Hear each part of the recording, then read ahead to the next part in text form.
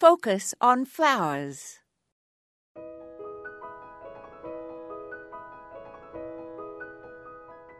A neighbor who was moving gave me a big bag of vases. Of course, I already have many vases, but even so, it was a wonderful gift. Each vase that I unpacked presented me with a snapshot of future bouquets, endless possibilities of what the vase and I together could accomplish.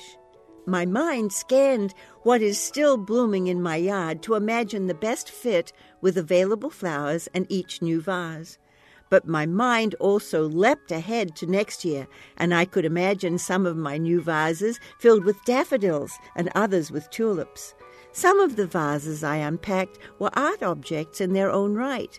They didn't even seem to need flowers in them to be beautiful to look at. I could place them on a mirrored coaster and just watch their crystal shine.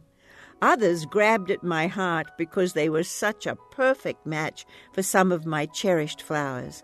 One deep pink, medium-sized glass vase caused me to dash immediately to my garden to pick some late-blooming pink daisy mums to arrange in it. The result was pink perfection. A tall, slender, narrow-necked vase made me imagine it filled with branches of forsythia. This gift of vases will be a gift that keeps on giving. The vases present me with a future full of endless possibilities.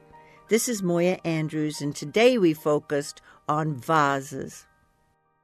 Follow updates from Focus on Flowers and share insights with your fellow gardeners on our Facebook page. Just search for Focus on Flowers.